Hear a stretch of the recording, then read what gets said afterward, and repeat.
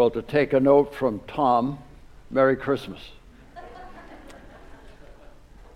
Pastors enjoy Christmas and Easter. Preachers, not so much. How many variations on the same theme can you come up with to prepare? Now they add this Advent stuff. I got to do 4 Christmas sermons. So what do you do with that? And so I thought what we would do this year is look at a beautiful array of names and titles that Jesus carries. Today we look at Jesus, the son of Abraham. Next week, Jesus, the son of David. The next week, Jesus, the Son of God. And on Christmas weekend, Jesus, the Savior of the world. Because each of these titles means a great deal to our understanding of who Jesus really is. Who are we celebrating? What is this all about? You know, it's a beautiful picture, and we focus on that, and we should. It's a magnificent moment, a high point of the history of our planet, when Jesus incarnate came to this earth, God himself in human flesh. But as Matthew tells the story of Jesus, he opened it in a very interesting way. Preachers and authors know that the first few words of your speech or your book have to get attention, have to grab attention. Well, Matthew began with, this is the genealogy. And most people reading, especially the Old Testament, sort of say, well, I skipped over that. Or if I tried to read it, I couldn't figure out the names, so I was confused. So I usually, the genealogies. Why would Matthew start with the genealogy? And an elaborately constructed genealogy. It has 42 names, 5 women. 3 of those women were Gentiles. And a great array of people, 42 names in this genealogy. But of those 42 names, he actually began the genealogy, introduced the genealogy by selecting 2 of those 42 names and highlighting them. And here's how Matthew actually began his gospel. This is the genealogy of Jesus, the Messiah, the son of David, the son of Abraham. So what is so significant about David and Abraham that Matthew, in taking out of those 42 names, each of which has some significance, and highlight these 2? What does it mean that Jesus Christ, the Messiah, is the son of Abraham? Well, if we go back to ask ourselves, who is Abraham and why was he significant? It really is the beginning of the Jewish nation of Israel. And it's found in Genesis chapter 12, which is a significant chapter. Not that all of them aren't significant, but if you think about the outline of Genesis, it began with this glorious story of creation in chapter 1 and the creation of man and woman in chapter 2, created in God's image. And the plan was that God would create people in his own image with the capacity to communicate, to commune with God, to share in the love that God had shared in his 3 persons in the Trinity, and expanding that to say we're going to create these people with the capacity to love us. And people whom we can love and commune with and be proud of and interact with. It's a beautiful picture. But tragically, sadly, Adam and Eve violated the one commandment that God gave them and introduced the concept of sin into the human race. We refer to it as the fall of humanity, Genesis chapter 3. Well, God came and communed with them and talked with them in the garden. And the story goes on that the next phase between Adam and Eve and Noah in Genesis 6 through 8 is a downward spiral.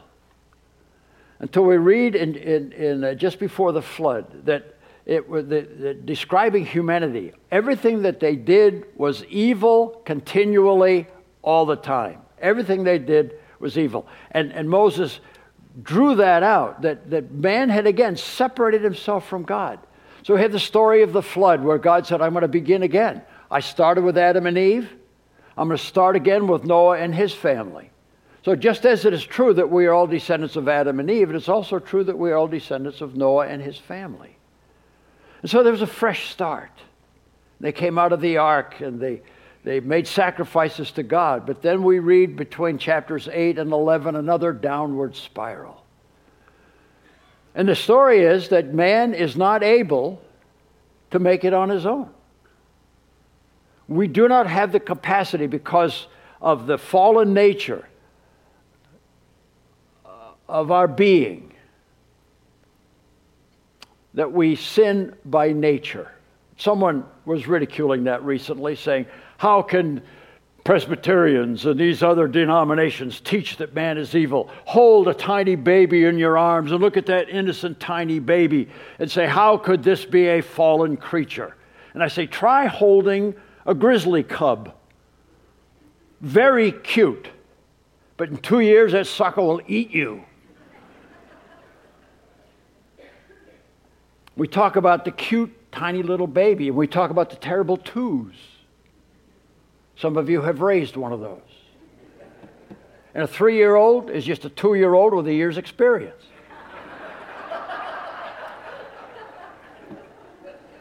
I never had to teach my boys to be bad. We spent 18 years trying to teach them to be good. One day I was talking to Chris. He'd been in trouble at school again. We got these frequent letters, get this monster out of our school or fix him. And I said, Chris, Mom and Dad pray that you'll be good in school. And he says, it doesn't work. So, yeah. And by nature, we do the bad thing. I never have to discipline myself to be bad. I have to discipline myself to not be bad. So once again, we have the Tower of Babel, the rising of evil to the point where it appears that God just walked away. And he confused their languages to force them to spread across the earth. You know that part of the story. But then we come to the end of chapter 11, the beginning of chapter 12, where God said, I'm going to start again. I'm going to start with a couple called what are they? Abraham, I can preach it, but I should probably remember that name. Abraham and Sarah. And I'm going to build a nation through them. And we read about the Abrahamic promise in chapter 12. And that promise was turned into a covenant in chapter 15. And then that covenant was repeated and expanded on in Genesis chapter 17, which says God was very, very serious about what he told Abraham and Sarah the purpose of their generation would be. And here's the promise he made. Genesis 12, 1 through 3. The Lord said to Abram, go from your country, your people, your father's household, to the land I will show you. I will make you into a great nation. I will bless you. I will make your name great, and you will be a blessing. I will bless those who bless you, and whoever curses you, I will curse. And all peoples on earth will be blessed through you. And then later he added, and I will give this land that you're abiding on, this is later in chapter 12, all this land to you. So there were really 9 promises there.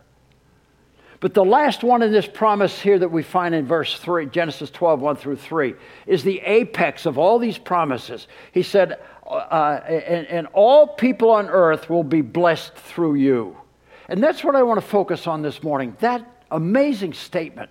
He said to Abraham, I've got these 6 other things I've told you about. Blessing and cursing and all of that. A great nation. But you know what? Through your people, through your descendants, I'm going to bless the whole planet. And Abraham said, I get it about the land. I get it about my name being great. But how are you going to bless the whole world through me? Well, in Genesis 26, the Abrahamic blessing and promise was passed on to his son Isaac. And here's what God said to Isaac. Stay in the land for a while, and I will be with you and will bless you. For to you and your descendants I will give all these lands and will confirm the oath I swore to your father Abraham. I will make your descendants as numerous as the stars in the sky and will give them all these lands, and through your offspring all nations on earth will be blessed. And then the promise, the blessing, the covenant was handed on to Jacob, to the next generation, to Isaac's son. It says, Jacob had a dream in which he saw a stairway resting on the earth and its top reaching to heaven, and the angels of God were ascending and descending on it. There above it stood the Lord. And the Lord said, I am the Lord, the God of your father Abraham and the God of Isaac. I will give you and your descendants the land on which you are lying. Your descendants will be like the dust of the earth, and you will spread out to the west and to the east and to the north and to the south. All peoples on earth will be blessed through you and your offspring. So repeated, given to Abraham, repeated to his son Isaac, repeated to his son Jacob, so that as Moses was writing this story here in Genesis, that even 400 years later, the descendants of Abraham would understand that God's intention was to bless the whole planet through the Jews. And so when Matthew introduced Jesus as the son of Abraham, what he's introducing us to is the one, the descendant of Abraham, through whom God would bless all the nations of the earth, Jew and Gentile. The psalmist got that sense. Psalm 67 says, may God be gracious to us and bless us, and make his face shine upon us, so that your ways, O Lord, may be known on earth, your salvation among all nations. May the peoples praise you, God. May all the peoples praise you, because you told Abraham, and you told Isaac, and you told Jacob, and you've told the prophets, and you've told the poets, and all of our writings, the law, the prophets, and the writings all speak of this incredible fact that God was going to bless the whole planet through one of Abraham's descendants. Well, how does that work? How's that going to happen? Great mystery. People read about it. They heard about it. Isaiah read about it. Isaiah wrote about it. Isaiah imagined it. But it's always a mystery. Even to this day, the Jewish readers of the Tanakh, the Hebrew Scriptures, are troubled with this Isaiah 53, the suffering servant. Who is this? And there are various views on this complicated idea that God was going to bless even the Gentiles through a descendant of Abraham. Well, shortly after the church was founded on the day of Pentecost, we talked about that here a few weeks ago, didn't we? And Peter preached that great sermon on the day of Pentecost. And then chapter 3, Luke recorded another sermon that Peter preached. And part of that sermon, as he's preaching to the Jews, said, indeed, beginning with Samuel, all the prophets who have spoken have foretold these days, this church age, this time when people would be coming into a relationship with God. And you are heirs of the prophets and of the covenant God made with your fathers. He said to Abraham, through your offspring, all people on earth will be blessed. And when God raised up his servant Jesus, he sent him first to you to bless you by turning each of you from your wicked ways. So Peter's sermon is saying, you know this Jesus whom you just crucified? He's the one God sent to bless all the nations of the earth. It's Jesus. He's the descendant of Abraham, through whom God will bless even the Gentiles. And so St. Paul called himself the apostle to the Gentiles. And we read in the book of Acts about his 3 missionary journeys where he traveled around the world, the Mediterranean, preaching Jesus, the Savior, the descendant of Abraham, who would bless all the nations. And he went up, the first missionary trip, they went up to a place called Galatia, just up north of Palestine, some up in Syria, and planted a church in various cities. A number of churches were planted there, brand new believers. And then Paul got news that some of these Christians were reverting. They were going back to paganism. They were being persecuted. And they just were saying, it's just not worth it. We can't hang in there. So Paul wrote a letter. It's called Galatians. Clever, isn't it? And in chapter 3, he got kind of straight with him. He said, you foolish Galatians, what's going on with you people? You foolish Galatians, who has bewitched you? You before whose very eyes Jesus Christ was clearly portrayed as crucified. Paul said, Barnabas and I were there. We preached the gospel to you. We presented Jesus to you so graphically there was almost you could see it. I would like to learn just one thing from you. Did you receive the Holy Spirit by the works of the law or by believing what you heard? How did you become Christians? Did you earn it? Did you work for it? Reflect back on that experience. He said, no, it was not by works of the law. It was by faith. You heard the message that Jesus Christ, the Son of God, died to pay the penalty for your sins so that you could have a personal relationship with the living Godhead, Father, Son, and Holy Spirit. You couldn't pay for your sins. You can't do enough good deeds to earn this thing. It's a gift. It's a gift of God.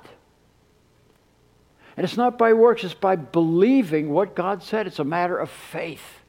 It's a matter of faith. Are you so foolish? After beginning by means of the Spirit, are you now trying to finish by means of the flesh? In other words, the Holy Spirit came in and He justified you. He reconciled you. He delivered you. He adopted you. He made you His own children. All by faith. All by the power and the work of the Holy Spirit. And we thank God that you had that moment where you believed, you had faith, and you accepted God's gift. And you accepted the power of the Holy Spirit to give you new birth. You were born again in that moment. And all these magnificent things that are part of a relationship with the living God were yours. And now you're trying to go it on your own. What happened to your faith? Just as essential as faith is for you to become a Christian, it is absolutely equally essential for you to be a Christian. Why have you abandoned your faith? Some people see faith as a one moment in time. It's our fire escape from hell. Thank you, Lord. Now I'm going to get on with life. And Paul says, you foolish Galatians, why would you do that? So again, I ask, does God give you His Spirit and work miracles among you by the works of the law or by your believing what you heard? Obviously, it's God at work in you because you believe and you have faith and you act on the promises of God. So also Abraham believed God and it was credited to him as righteousness. Understand then that those who have faith are children of Abraham. Just as Jesus, the Messiah, is a son of Abraham, so my little row of angels here are daughters of Abraham. And every one of you are sons and daughters of Abraham by faith. Abraham didn't earn those blessings. They were a gift of God. And just as it is true that Abraham's life, and Abraham is known for his faith, and he's saying, follow your father Abraham. You too are children of Abraham by faith. Understand then that those who have faith are children of Abraham. Scripture foresaw that God would justify the Gentiles by faith and announce the gospel in advance to Abraham when he said, all nations will be blessed through you. So those who rely on faith are blessed, along with Abraham, the man of faith. Every time I look at my watch, I have to look at you. Sorry about that. I have to kind of keep track of time because people get upset with me if I go over time. So you are blessed along with Abraham, the man of faith. You are justified. We're going to talk about that one, justified. We're going to come back to that one. What does it mean to be justified? You were regenerated, born again. And because you were born again, you were adopted into God's family. Now, if you'll forgive me, 2 weeks in a row I tell personal stories. I try not to do that too often, but I had another one this week I just got to share with you. I spent Thanksgiving with my adopted family. That's right, adoption, adopted family. Ryan, he preached here a few weeks ago. Ryan and Jill and their beautiful children. They have 3 daughters who love me. They call me Pop because I love them. And it's just like I'm their real grandfather. We've adopted each other. In fact, Thursday afternoon, I spent an hour and a half sitting in my car while Aaliyah, one of their daughters, showed me how to work the navigation system, the electronic stuff. Yeah. And we sat there, we visited, we laughed, and she was laughing at me, the old geezer who doesn't know how to do this very simple thing. Yeah, for you it's simple. For me, it's a whole different world. It was just like my own granddaughter by birth. And that's why this whole idea of adoption, in Romans 8, it says, because we have been adopted, because Jesus has saved us, and he's justified us, and has regenerated, and we're born again into God's family, we can say to God, the Heavenly Father, the creator of the universe, the all-powerful, all-knowing, magnificent, awesome God. You can call him Abba, which means dad. It means Pop. When those kids call me Pop. Wow. Wow. That's what it means that Jesus, the Messiah, is the son of Abraham. He fulfilled that amazing statement that God made to Abraham. All the world will be blessed through one of your descendants. 2,000 years later, Jesus Christ took on flesh so he could be one of us and die in our place. Galatians 3 isn't the only place where Paul says that we come to God as children of Abraham by faith. We exercise faith as he did. And I'm not going to go, it's a much more theologically involved chapter, but I just want to go to the end of that. Thursday morning, I was reading, preparing for today. It was early Thanksgiving morning, and I'm an early riser, so I was out there with my computer, sitting out by their pool in their backyard. And I was reading on my computer because it had the light there. And I was reading Romans 4 in Greek, and there's things you see in Greek that it's almost impossible to just translate. You have to explain it.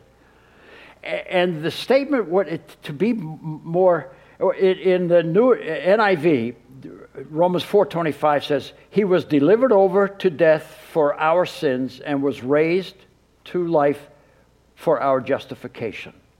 And that's pretty good as a translation. But what it literally, what it says is he was given over. He was given away. Jesus was given over to death because of that little preposition. Barbara, you were talking to me last week about prepositions.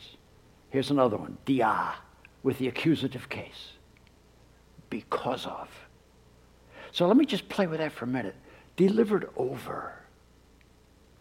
The almighty, all-powerful God, says, if I didn't give my son to you, there's no way you could take him.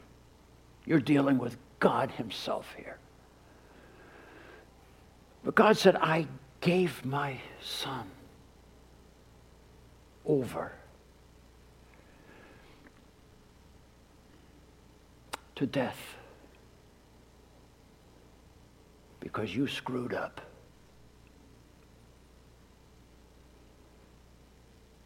I sat and meditated on that. And then I got sleepy, so I went in the house to get another cup of coffee. And Jill was up, getting ready Thanksgiving dinner. She was starting to work on that. It was maybe 5:15 or so. Jill is Ryan's wife. And she said, what are you reading out there? So I told her.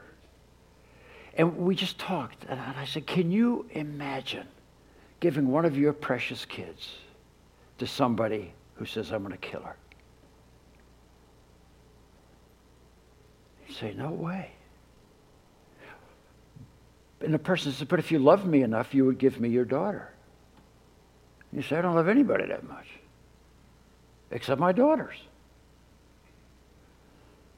But God said, I love you,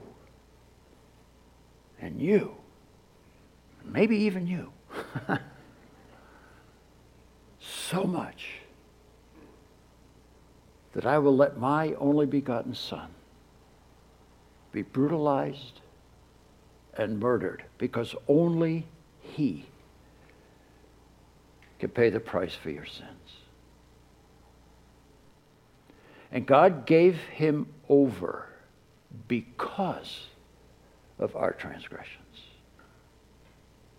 And God raised him to life because of our need for justification. And all justification, it's a forensic word. It's a legal word. It means vindication, acquitted. When God looks at you and me, when we have accepted Jesus Christ as our personal Savior, he says, in spite of all that you've done, you're innocent. You're forgiven. As far as the east is from the west, so far have I removed your transgressions from you. Buried in the deepest sea, though your sins are as scarlet, they shall be as white as snow. Though they are red like crimson, they will be as wool. Jesus Christ, the Messiah, is the son of Abraham. Thank you, God, for that gift.